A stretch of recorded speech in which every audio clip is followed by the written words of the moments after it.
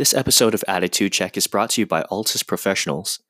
In the business world, first impressions matter. That's why you want to make sure that you're ready when you meet that person who's going to help take you to the next level. They're going to mentor you, help start your company. You want to make sure your style game is on point so you make the right first impression. So, if you're in the market for stylish yet affordable men's professional accessories, I'm talking sunglasses, watches, tie clips, ties, dress socks, you name it, head to Altus-Professionals, that's altus-professionals.myshopify.com, and make sure you use the promo code ATTITUDE10 for 10% off your entire purchase. They're already really affordable, but make sure you use that promo code to get that extra 10% off. Again, that's altus-professionals.myshopify.com, promo code ATTITUDE10. Make sure you check them out, folks. Ones that you've put in place and those routines that you've put in place are all gone because you let one slip at a time. So have those routines and rhythms kind of slipped out of place because they just weren't working anymore, or was it external factors? I think it was a mix of external factors and also, yes, that some of them weren't working anymore. As a leader, the person that you lead first is yourself. And so what I'm learning through this is that I need to be a little bit more proactive in how I pivot. If I notice that one routine isn't working, then I need to cut that routine out and put another one in place rather than letting them all slip and then having to completely rebuild all of my routines and disciplines. And as context, I think it really falls back onto the idea of discipline equals freedom, not necessarily saying that your entire day has to be regimented and you can have no flexibility or freedom, but it really does give you something to fall back to when you have something that you know you're going to do every single day. One of the things I've been trying to do is making sure I read every night before I go to bed, no matter what time I get home. There have been a couple nights where I get back at 11:30 and I really don't want to read, but I just sit down, read 5 pages or so and call it a night. And just being able to fall back to that every day has really given me a sense of comfort almost, and it really helps build that discipline as well. Having those habits in place is really powerful. Without further ado, let's jump into this episode of Attitude Check with Mundy Ross. Endeavor to challenge yourself every single day. Engage with your community, effect change, and produce impact. I'm John Mark Radspinner. And I'm Brent Sabati. And this is the Attitude Check Business Leadership Podcast. We have the conversations that young professionals should be having, but aren't. Hey everyone, welcome back to another episode of Attitude Check. Today we have Mundy Ross with us. Mundy is an awesome lady, and I'm excited to have her here on the podcast. Thank you for being here. Thank you for having me. Mundy is the owner at Amalgre, which is an upcoming venue that's actually launching in August. Yes. Hooray! So Mundy, we always like to start off with a quick icebreaker question just to help the listeners get to know you a little bit better. And since you're the owner of a venue and bar, I thought this would be fitting. If you had to describe yourself as a drink, whether that's a cocktail or some type of coffee or a soda or anything, what would you describe yourself as? Oh, that is such a good question. Well, I think I'd probably go with, obviously I'm a little biased because I have a husband who dabbles in whiskey, but we have this fantastic cocktail on the menu that's old, but it's my tried and true favorite. It's the Chai Moonshine. Had Axe in the Oak, and I just love the spiciness because I think I'm a little on the spicy side of life. It's got the moonshine, which has that just like the grittiness of life. So I think that for me it would be the Chai Moonshine. Gotcha. Spice and grit, that's a good combination. And for those of you that don't know Mundy, she is very much a starter. She's been involved with a lot of different things over the past couple of years, and she's been one of the people that has helped Colorado Springs move forward. So it's been cool hearing about how she helped shape Colorado Springs through her dreams. Mm-hmm. And a lot of it has to do with hospitality. Yeah, I'd say so, yeah. And thank you. Very kind. So, Mundy, tell us a little bit about your story. How did you get to where you're at now? So, I always say that my entrepreneurial journey starts with a cookie, but before I deep dive into that, I came out to Colorado Springs in 2003. I packed up my car. I didn't know a soul. I found my apartment online. I was currently living and going to Oklahoma State. So it was Stillwater, Oklahoma. I'm an Okie. I just knew I needed change. And away I came to Colorado Springs, and I walked the streets of Tejon to find my first job.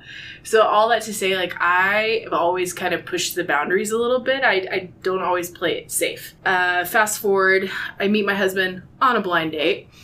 And shortly after we got married, we went on a tour together. So we started touring, living out of a suitcase, traveling to a different city each week. And through that experience of traveling the world, you come off the road and it's like, how on earth can you sit at a desk from 9 to 5 when you've been able to experience the world the way you have? So my ability to like think that way, it just kind of got squashed by this experience. So when I got off the road, I also, when I was on the road, fell in love with food and beverage, and I would explore Michelin star restaurants and Zagat rated restaurants. And so I came off the road and I knew I wanted to explore something in food. And so after a lot of just kind of brainstorming and talking with Casey, I came up with the concept to launch a food company called Salt and Butter Co., baking uniquely flavored cookies. My tagline was, not your grandma's cookies. So, I want some cookies now. Well, you can get some at Almagre. Hey-o, it's going to be our dessert menu. Yeah, selfish plug there. So it started with a cookie, and I guess for me personally, it's about starting small and starting smart. When I started Salt and Butter, I started with a very small budget, and I started in the farmers markets to give that concept a try without a lot of risk.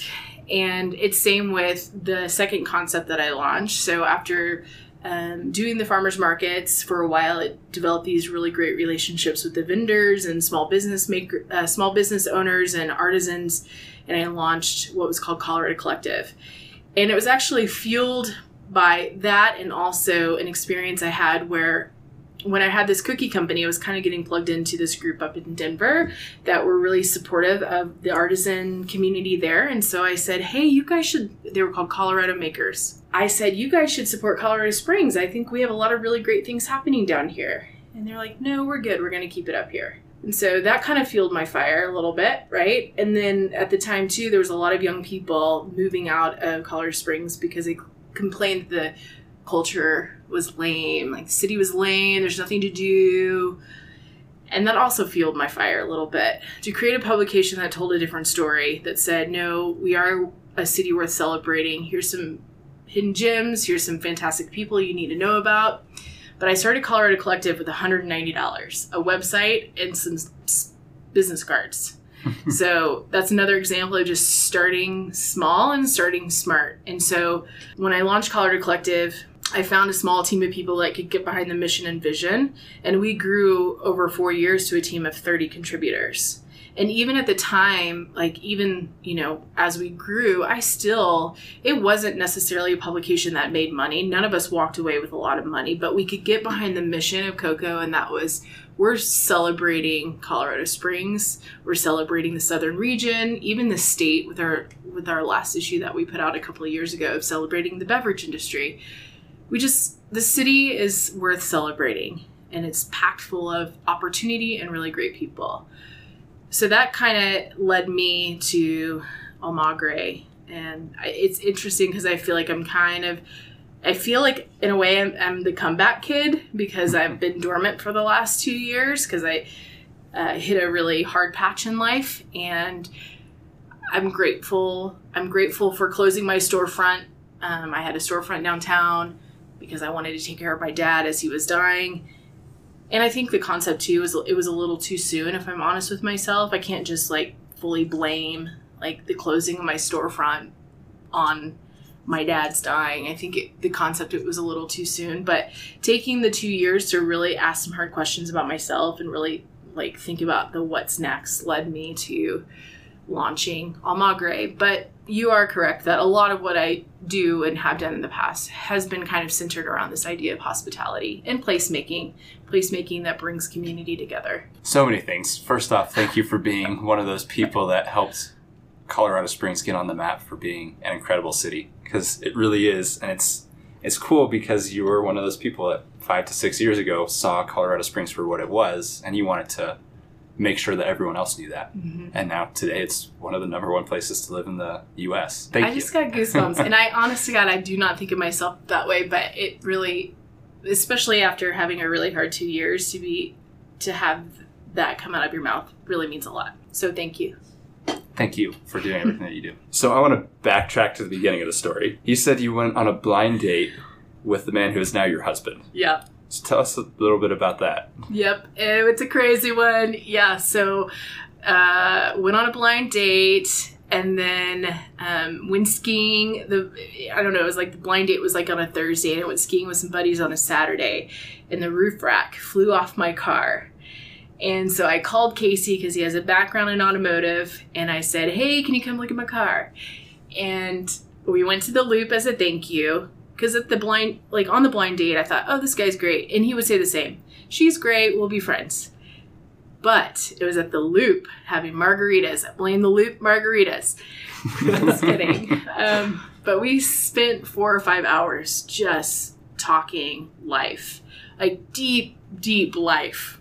And I remember going home to my roommate, and I was like, I'm going to marry that guy. And I've never felt that way about anybody else. So 2 weeks later, I had a ring on my finger. So from the time I met him till the time we got married was 6 months. Wow. And in September, we'll celebrate 14 years. Wow. That's incredible. So we've had some humps in the road or some hurdles, and it's been hard. It's been a hard journey, but well worth it. And now we've got a little buddy. His name is Walker. So what you're telling us is that there are some good decisions that come out of margaritas and Yes. in moderation for the listeners. Yes. Everything in moderation. Absolutely. So tell us a little bit about the proposal. I mean, obviously the feeling was mutual with him since it was a 2-week later thing. Mm-hmm. So did he plan some sort of extravagant thing, or was it kind of a mutual decision between you two to where it's like, we know this is it and let's just do it? Well, he attempted to plan an extravagant thing. So my parents actually, they're, as mentioned before, from Oklahoma. And so my parents on a whim came out to Colorado Springs and got married. And they got married at the Sundial at Monument Valley Park. I'm not even sure the Sundial is still there, but it's near the duck pond. And so the plan was to propose to me at the Sundial. But before, we went to the Mona Lisa, and he had this custom necklace made for me, and it was in the same size box as the ring. And so when it came time for him to propose to me at the Mona Lisa, he fumbled this box out that was the necklace. And so he's like talking about all these things, all these reasons why he loves me, and he pulls out this necklace, and I was like, thank you. Check, please. No. But on the way home from dinner, he was like, I got to stop somewhere. And mind you, I don't even know, it's like March, and it's 9 o'clock. It's probably 40 degrees outside. And he's like, I got to go somewhere. We got to go somewhere. And so we pull up to the Sundial, and he's like, get out of the car. Because I was whining the whole time. Can you please, I just want to go home. Can you take me home? It's like, no. And so he drug me out of the car by the Sundial and proposed to me there. Okay. Yeah. So not quite as planned, but still makes a great story. It makes a great story. That's awesome. Moving a little bit further down that timeline, a little bit before we started recording, we were talking about your world travels, you and Casey's work in theater. So can you tell us a little bit more about that? I think, a lot of our listeners who are in that younger demographic, traveling the world is obviously something a lot of people want to do. So was there anything about it that was specifically challenging, and were there things that were surprisingly easy of having a life traveling abroad? That's a great question. I think one of the hardest things for me was when you're out on the road, your life doesn't stop. So people are getting engaged, people are having babies, things are happening back home that you're not a part of. And you just wish you could press pause. It's like, selfishly, I'm enjoying my life on the road, and it's really great fun, and I'm doing all these things. But can you guys just take a pause on your life? Because I'm missing out on these really good things. So the road is really great for the experience, but you do miss out on a lot and you start to get really lonely. I mean, your roadie friends become your instant family. And for that, I'm so grateful for that. I still keep in touch with a lot of them when they come through on shows. You know, it definitely has its challenges when you miss out on things happening at home. As far as the benefit, I mean, it's tricky because I went into theater, and theater, even with rock and roll, we call it the golden handcuffs because it does pay really well. And so it's tricky to get off the road, especially if you're on a track like lighting or automation. It's hard to find yourself doing this for 20 years and then coming home and trying to transition. It's like, I'm sure what military feel like when they have been in the military for 20 years and then they transition to civilian life. It's like, I don't even know where I belong in this space. So it pays really well and it's awesome and it's really great and really fun, but the transition can be really hard and it can be lonely and you miss your family. But I mean, to have the opportunity to be in a different city each week and travel and see the world, I can't complain. It was amazing. And I met some cool people. Like I told you, I met Beyonce. What? Shaq. I held a shoe. It is really big. Grant Hill, Rosie O'Donnell, Slash, Weird Al Yankovic. I mean, it was such a crazy ride. Hands down, Weird Al was my favorite one out of all of that. Yes, I love it. I love it. Yeah, and it's interesting how diverse that group of people are. You Yeah. know, ranging from, you know, I feel like Oprah and Shaq come on pretty different spectrums, so that's really cool. Yeah, it was fun. It was really fun. Any place in particular that you had or that was a favorite for you? I loved Mexico City a lot. I didn't like driving in Mexico City, but I loved the culture of Mexico City and that experience. And one place in the States that surprised me the most was Madison, Wisconsin. It was so biker friendly and just beautiful. And I loved the university vibe around the downtown. I don't know, just everything about it. I loved Madison, Wisconsin. It completely surprised me and Casey. Oh, that's super interesting. You don't Bucket hear list. that very often. No, I know, right? So how did that feed into your now track for hospitality? So one of the things that I paid close attention to when traveling was experience of the food. I think I mentioned that. Going to all these really great restaurants and taking note of not only the guest experience, but the food. And so for me, coming off the road, it was a no-brainer. I wanted to do something in food. And then I think that also when it comes to whether it's marketing and hospitality or doing the pop-up dinners or publishing books or magazines, there is this piece of it that is just about the guest experience and making sure that you are being the best version of yourself to that guest, to that community member, whatever that looks like, translate that however you want. And so for me, it goes even into Almagre, just making sure that we're providing the best guest experience possible. Like when you walk into Almagre, you feel like you're walking into home. Mundy, you went to college at Oklahoma State. Yes. So what value did that provide for you after you graduated? Well, I majored in sociology. Joking aside, I majored in sociology. I minored in studio art and psychology with the intent of going on to grad school to become an art therapist. So it's interesting. I'm not sure. I'm like torn on this, right? Because I have a son and I just heard that rumor has it by the time Walker gets to the age in which he will be going to college, it could cost up to $300,000. And I feel like we spend so much time. I know for me, it just seemed like the next logical thing. You go on, you get your 4-year degree, and from that, you gain opportunity. And with Walker, I'm just kind of like, man, what does it look like for you to go to trade school? There are 6-figure jobs sitting open for people who are electricians or plumbers or whatever. You know, my husband went to automotive school. And he may not be using automotive skills right now, but gosh darn it, he can change some brakes and he can do some things around the house that I am so grateful for. That, you know, I'm sure if he went and got his MBA, like that's great, but like he wouldn't be able to change my brakes unless you Google it. I don't know. But just That's such a tricky question for me, because I feel like sometimes in this day and age where, when I graduated in 2003, having the 4-year degree made sense. Like, it felt like it was your rite of passing to be able to get in.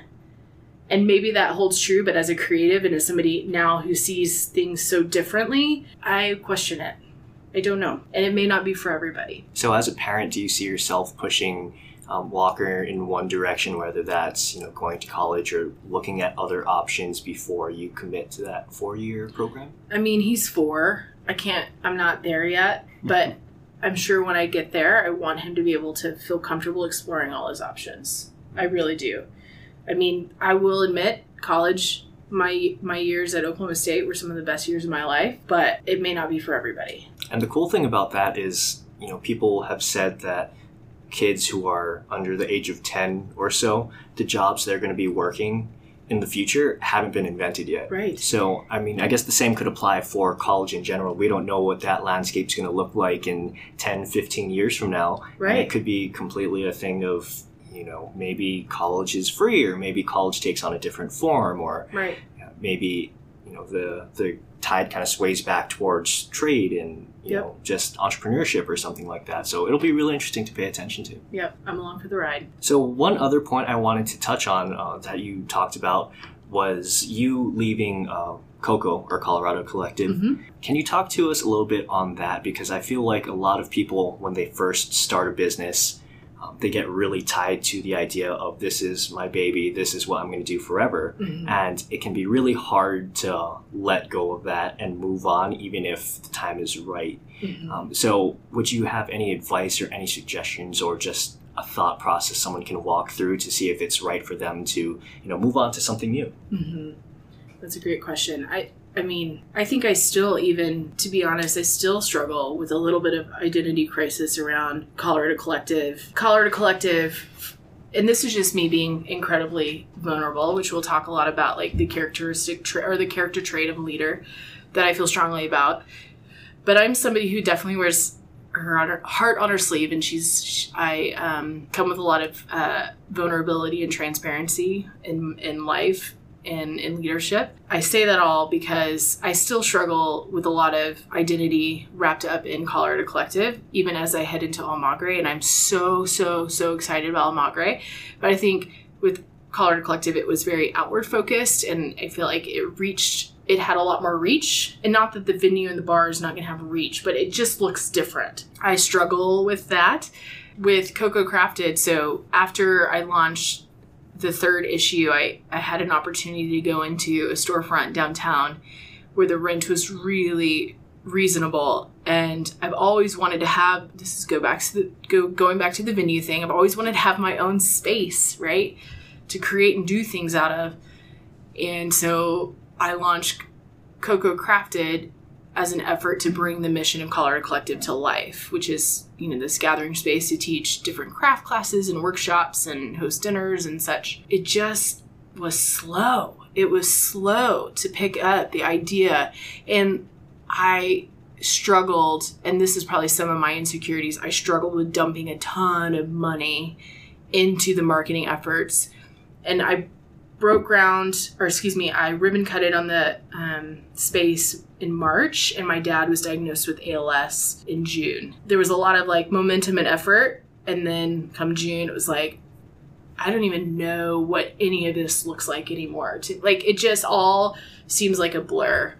So I think it's tricky too, because in my circumstance, something really hard forced me to have to look inward and make some decisions to close chapters, because it just, when you have somebody dying, it's like, man, nothing really matters. It just puts everything into perspective, right? That's a tricky question for me, because I know my circumstance is different, but I do still wrestle with a little bit of identity crisis and knowing when to shut doors. I mean, it's been so wild, even in the last 2 or 3 months, there's been a lot of momentum with Colorado Collective, people liking it and asking when the next issue is coming out. And so then, of course, you're all of a sudden like, well, they still like it. Maybe I should still be doing it. When's the next one coming out? I need to get my team together, right? But I truly believe looking back, like it was good for the season that it was in, especially as tides were turning in Colorado Springs, as the lens in which people were viewing Colorado Springs 5 or 6 years ago, like the city sucks, it's lame, it lacks the culture. It's changed. And now with social media being so popular, podcasting, social media influencers, like they're doing a lot of the work that Coco laid groundwork on, if that makes sense. Like, so you guys are doing it, right? Like you guys are the ones telling the stories of people doing really great things in our community. So part of me is just like, it's okay to let that go because you laid the groundwork and now there's people taking charge, and that's awesome. Mundy, you're very much an initiator. So why are you drawn to initiating as opposed to coming in and finishing what someone else has done? I have always been this way, for the good or the bad. I don't know. I mean, I remember in high school, I just see the vision, right? I don't always see the end, but I see the vision. And I mean, there are definitely times in which I've started a project, finished a project, but I mean, as far back, like I said, as far back as high school, I've always kind of had this, like, I see it, and I want to do it, and I don't know how to achieve it, but I'll make sure I'll get all the right people around me to help me achieve the thing. And then either the chapter will close, or I'll hand it off, or somebody will see that it could evolve into something different. I've just always been this way. But I will say that I am excited on focusing on Amagre, because I'm usually also somebody who has a tendency to be a little bit of a yes man and a little bit of like, yes, I'll take on all the things at once.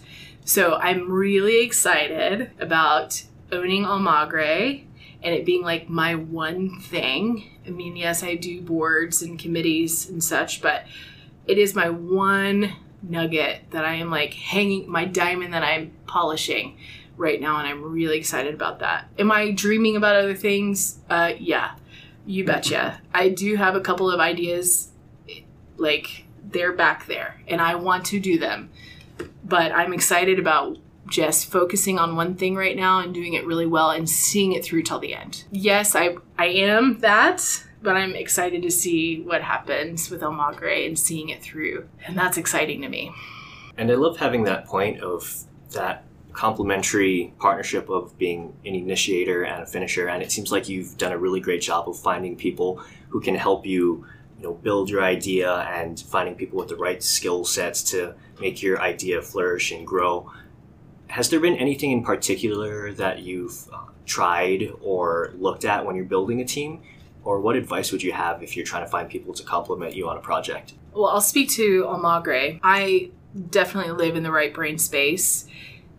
So for me, especially with the project this large, it was so vital for me to find somebody. And I realized this with Coco Crafted.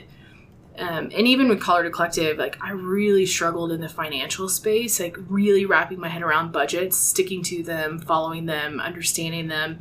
So to partner up with somebody who lives in the black and white and I live in the gray has been so great, because I can trust the process and I trust that she's getting it done.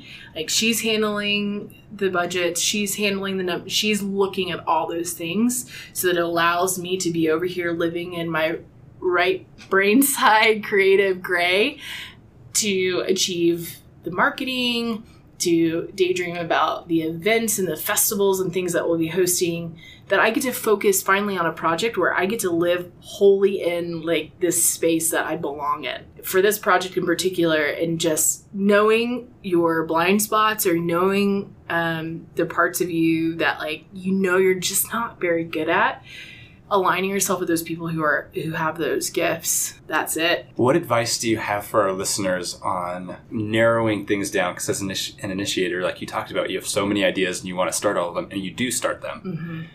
But you also have to narrow your vision because you can't do all of these things. I mean, I think first you just really need to evaluate the need, right? I think you also need to evaluate your motives. Like, why are you doing the things that you're doing? Why do you feel called to this or that? And then you're also looking into the community and you're saying, what are the needs, right? Like, what are the things that are missing, or how can I be an added value to this community by doing this XYZ? So I think that's really the most important thing, is like, you're checking your motives and you're looking for the needs in the community.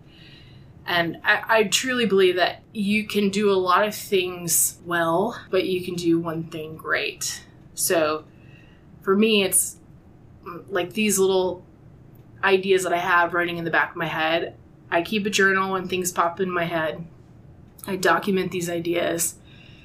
And then I just prioritize these ideas based on like my idea of what I said, starting small. Starting small, starting smart. Like, look at these ideas. Like, what out of these ideas, what really would fulfill a need in the community? Or is it just because I want to do this thing because it's cool, right? Like, it may elevate me as a person. Like that. Those ideas just kind of boring. They die. They go to die if you make it about yourself. And I think that's such an important topic in today's culture, especially in the startup or entrepreneur community, because if you listen to a lot of people, or just the overall culture of startups in general, so many people have this idea, and their sole purpose for the idea is, I'm going to build this, and I'm going to flip it. I'm just going to sell it, try to make an IPO, or just make a, boatload of money, and then go live on a beach somewhere. So I think it really speaks to authenticity, to where you're thinking about, is there a need first and foremost, and what are my motives? Is it purely self-serving? Is it affecting some greater community or purpose out there? So I really like that fact, and I think it's something that even if your end goal is to make money off the company and flip it, sure, I think it really separates the ones that are going to go somewhere and the ones that are going to fail, if you have that in mind. Totally agree. Monday, throughout this process, what have been some of the biggest challenges that you faced? Are you Enneagrammers? Yes. Okay. Well, can you guess what I am? What do you think I am? I don't know. I don't know it well enough to Okay, guess what that's fine. people are. Well, I'm a 4. Let's just say I'm a feeler. I feel all the things. So I would say that one of the biggest challenges for me, so this goes back to the, just being incredibly vulnerable, is that I have a tendency to get my feelings hurt. And I think social media has a lot to do with it. I have such a love-hate relationship with social media. But I struggle sometimes when I see people around a table and I didn't get invited, or that I wasn't asked to collaborate on this idea, or maybe I shared an idea and somebody ran with it, right? So I think sometimes because I feel a lot, I get my feelings hurt quite easily. I wound easily, so to speak. That has been the biggest challenge for me, and I've become very aware of it, and how I like Brene Brown, Dare to Lead, the armor up idea, like those are triggers for me. And I just start to like create this armor around me. So it's something I'm very aware of, and I'm aware of the triggers, and I'm aware of things that I need to do in my mind that like shift that perspective. And I went through this really great program not too long ago, Colorado Springs Leadership Institute, and this pertains a little bit to my key leadership challenge.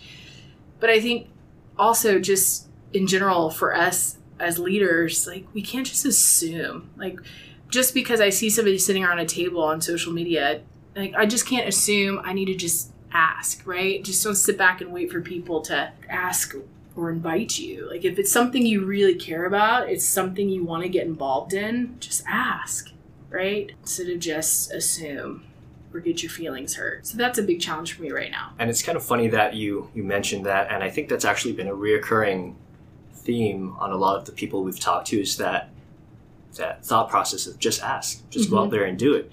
And the funny part to that is I think it's such an under-realized thing. Like I can just ask somebody for something. I don't have to do something special or jump through these hoops. I can just go out and ask. So did it take you a while to be able to, like you said, armor up, to be able to go out and just ask, or figure out it was okay to just ask, or how'd you come to that conclusion? I mean, it's still a work in progress, for sure. It's still a work in progress. Just recently I said, man, I'm just going to ask to be a part of that conversation. But it took some courage, right? Because you see all these other people around the table and you weren't asked, and you're like, what's wrong with me? Which is so silly. But I don't know. Which is the irony of this, because I'm somebody who does not have a problem asking people to coffee. Stakeholder people. Like, I don't mind sitting down, like going up to a certain person and be like, hey, will you grab coffee with me and just talk, share an idea with you? Or I just would love to get to know your story. So it's so interesting, the irony of like me feeling this awkward tension.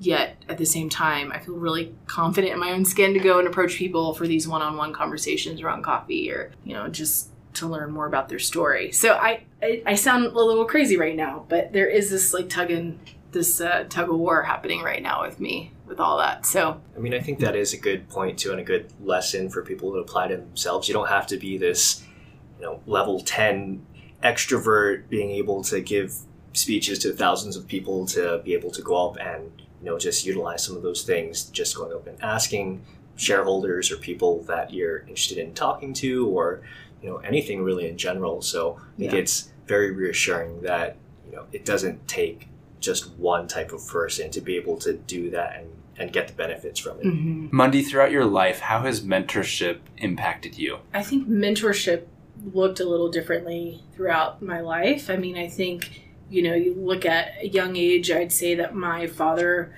even up until his passing, right, he was a mentor to me. Or I look at, you know, I go to church. And so as a young girl, I'd look at my youth pastor as somebody who mentored me through life. But I think that it wasn't until like the last 6 or 7 years, as I've deep dived into this community and gotten really involved, that I've really understood what mentorship means.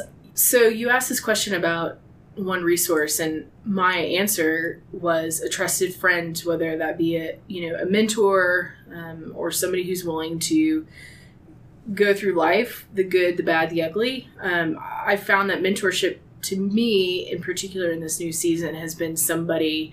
It's not necessarily about somebody who's willing to sit down and look at your spreadsheets and your budget and tell you whether or not you're on track or not. For me, mentorship has been sitting down with somebody and allowing them to let me just cry or sit and ask hard questions. Just, it's been vital. Almost into, because I feel like in particular the last 2 years have been kind of survival mode for me. In a lot of ways, people look at mentorship as like, oh, it's this tenured senior at this company, and he's going or she's going to be a pivotal role in how I move myself up the ladder, or how I engage with this person or that person in the community. And yes, that's important. But for me, mentorship means just having this foundation in somebody who's willing to walk life with you. So Mundy, you're definitely, like you said, more on that right brain type, a very creative person, and you have a lot of, you know, accolades and awards, and you've started a lot of things. So I think in today's day and age, you see a lot of people assuming that leadership means being this very type A dominant personality. So what's your leadership style, and how do you see yourself leading but still be true to your creative side as well? I honestly never set out, or did I ever see myself as being a leader, let alone a leader in the community. I've always, as you mentioned, I've been a creative since I can remember, but I do care, and I have passions, and I want to see things. I want to be a part of a challenge that moves the needle forward, whatever that looks like. And so it's been a challenge, a welcome challenge, being in this community and being part of leadership and still maintaining that creative space.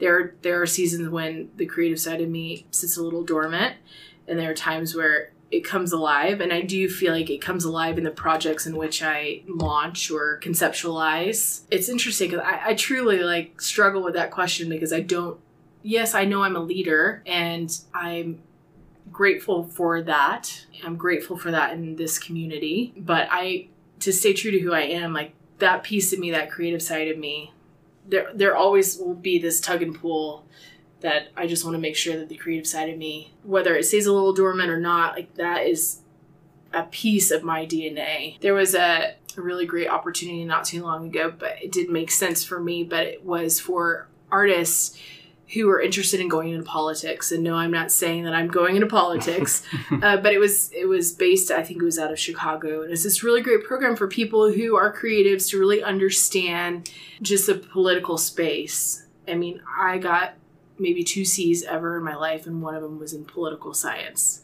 So I was drawn to the idea of understanding, because I do think it is important as a creative to really, yes, a lot of times creatives, we get behind social justices and we have a heart for people, but sometimes I think we do a disservice in ourselves not really understanding other, like how a city ticks, like how a city's run. And so that's one of the challenges for me as I move forward in leadership, to one, have that balance, make sure that that piece of that creative side of me stays alive, but also really starting to challenge myself to really understand how Colorado Springs ticks and what that looks like for me moving forward. But yeah, it's been an interesting ride. I did not think that I'd be in leadership as a creative, but I'm grateful for it, and I will continue to be grateful for it and use my platform for good and do good things. And I really love how you brought up challenging your own thought process, especially when it relates to politics, because I don't want to get too deep into it, but in today's world, you see a lot of people who are just so polarized in not just politics, but any kind of ideology. Mm-hmm. And just realizing that, hey, maybe I should look at my own thought process, realize that there's just a wide array of realities in the world and how things work, and just being able to keep an open mind about it. So I think that's a really positive idea to move forward with. Yeah. Mundi, thank you for sharing your wisdom and your story. We're going to transition into our bullet questions. So recommend one resource that's helpful for you in everyday life. A trusted friend. And what is one book that you recommend? Oh, I had a hard time with this one. So it's 3-part for me. I'm sorry. So I enjoyed deep diving into the Enneagram. So Sacred Enneagram, Brené's latest, Dare to Lead. I read that in a book club.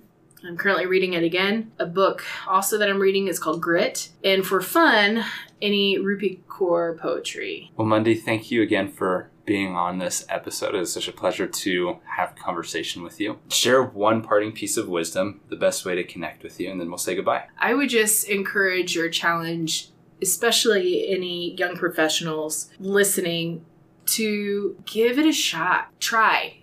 Maybe you will fail forward. Maybe you will go big places. But I just want to encourage you to try, and I'd love for you to try in Colorado Springs, because we have a really great community who's incredibly supportive and really gets behind. I really feel like they just get behind new ideas and people, and I've never been a part of a more supportive community, so give it a try. And to get in touch, as mentioned before, I'm launching a venue and bar, Almagre. You can find the website, almagrecollective.com. I'm also on LinkedIn.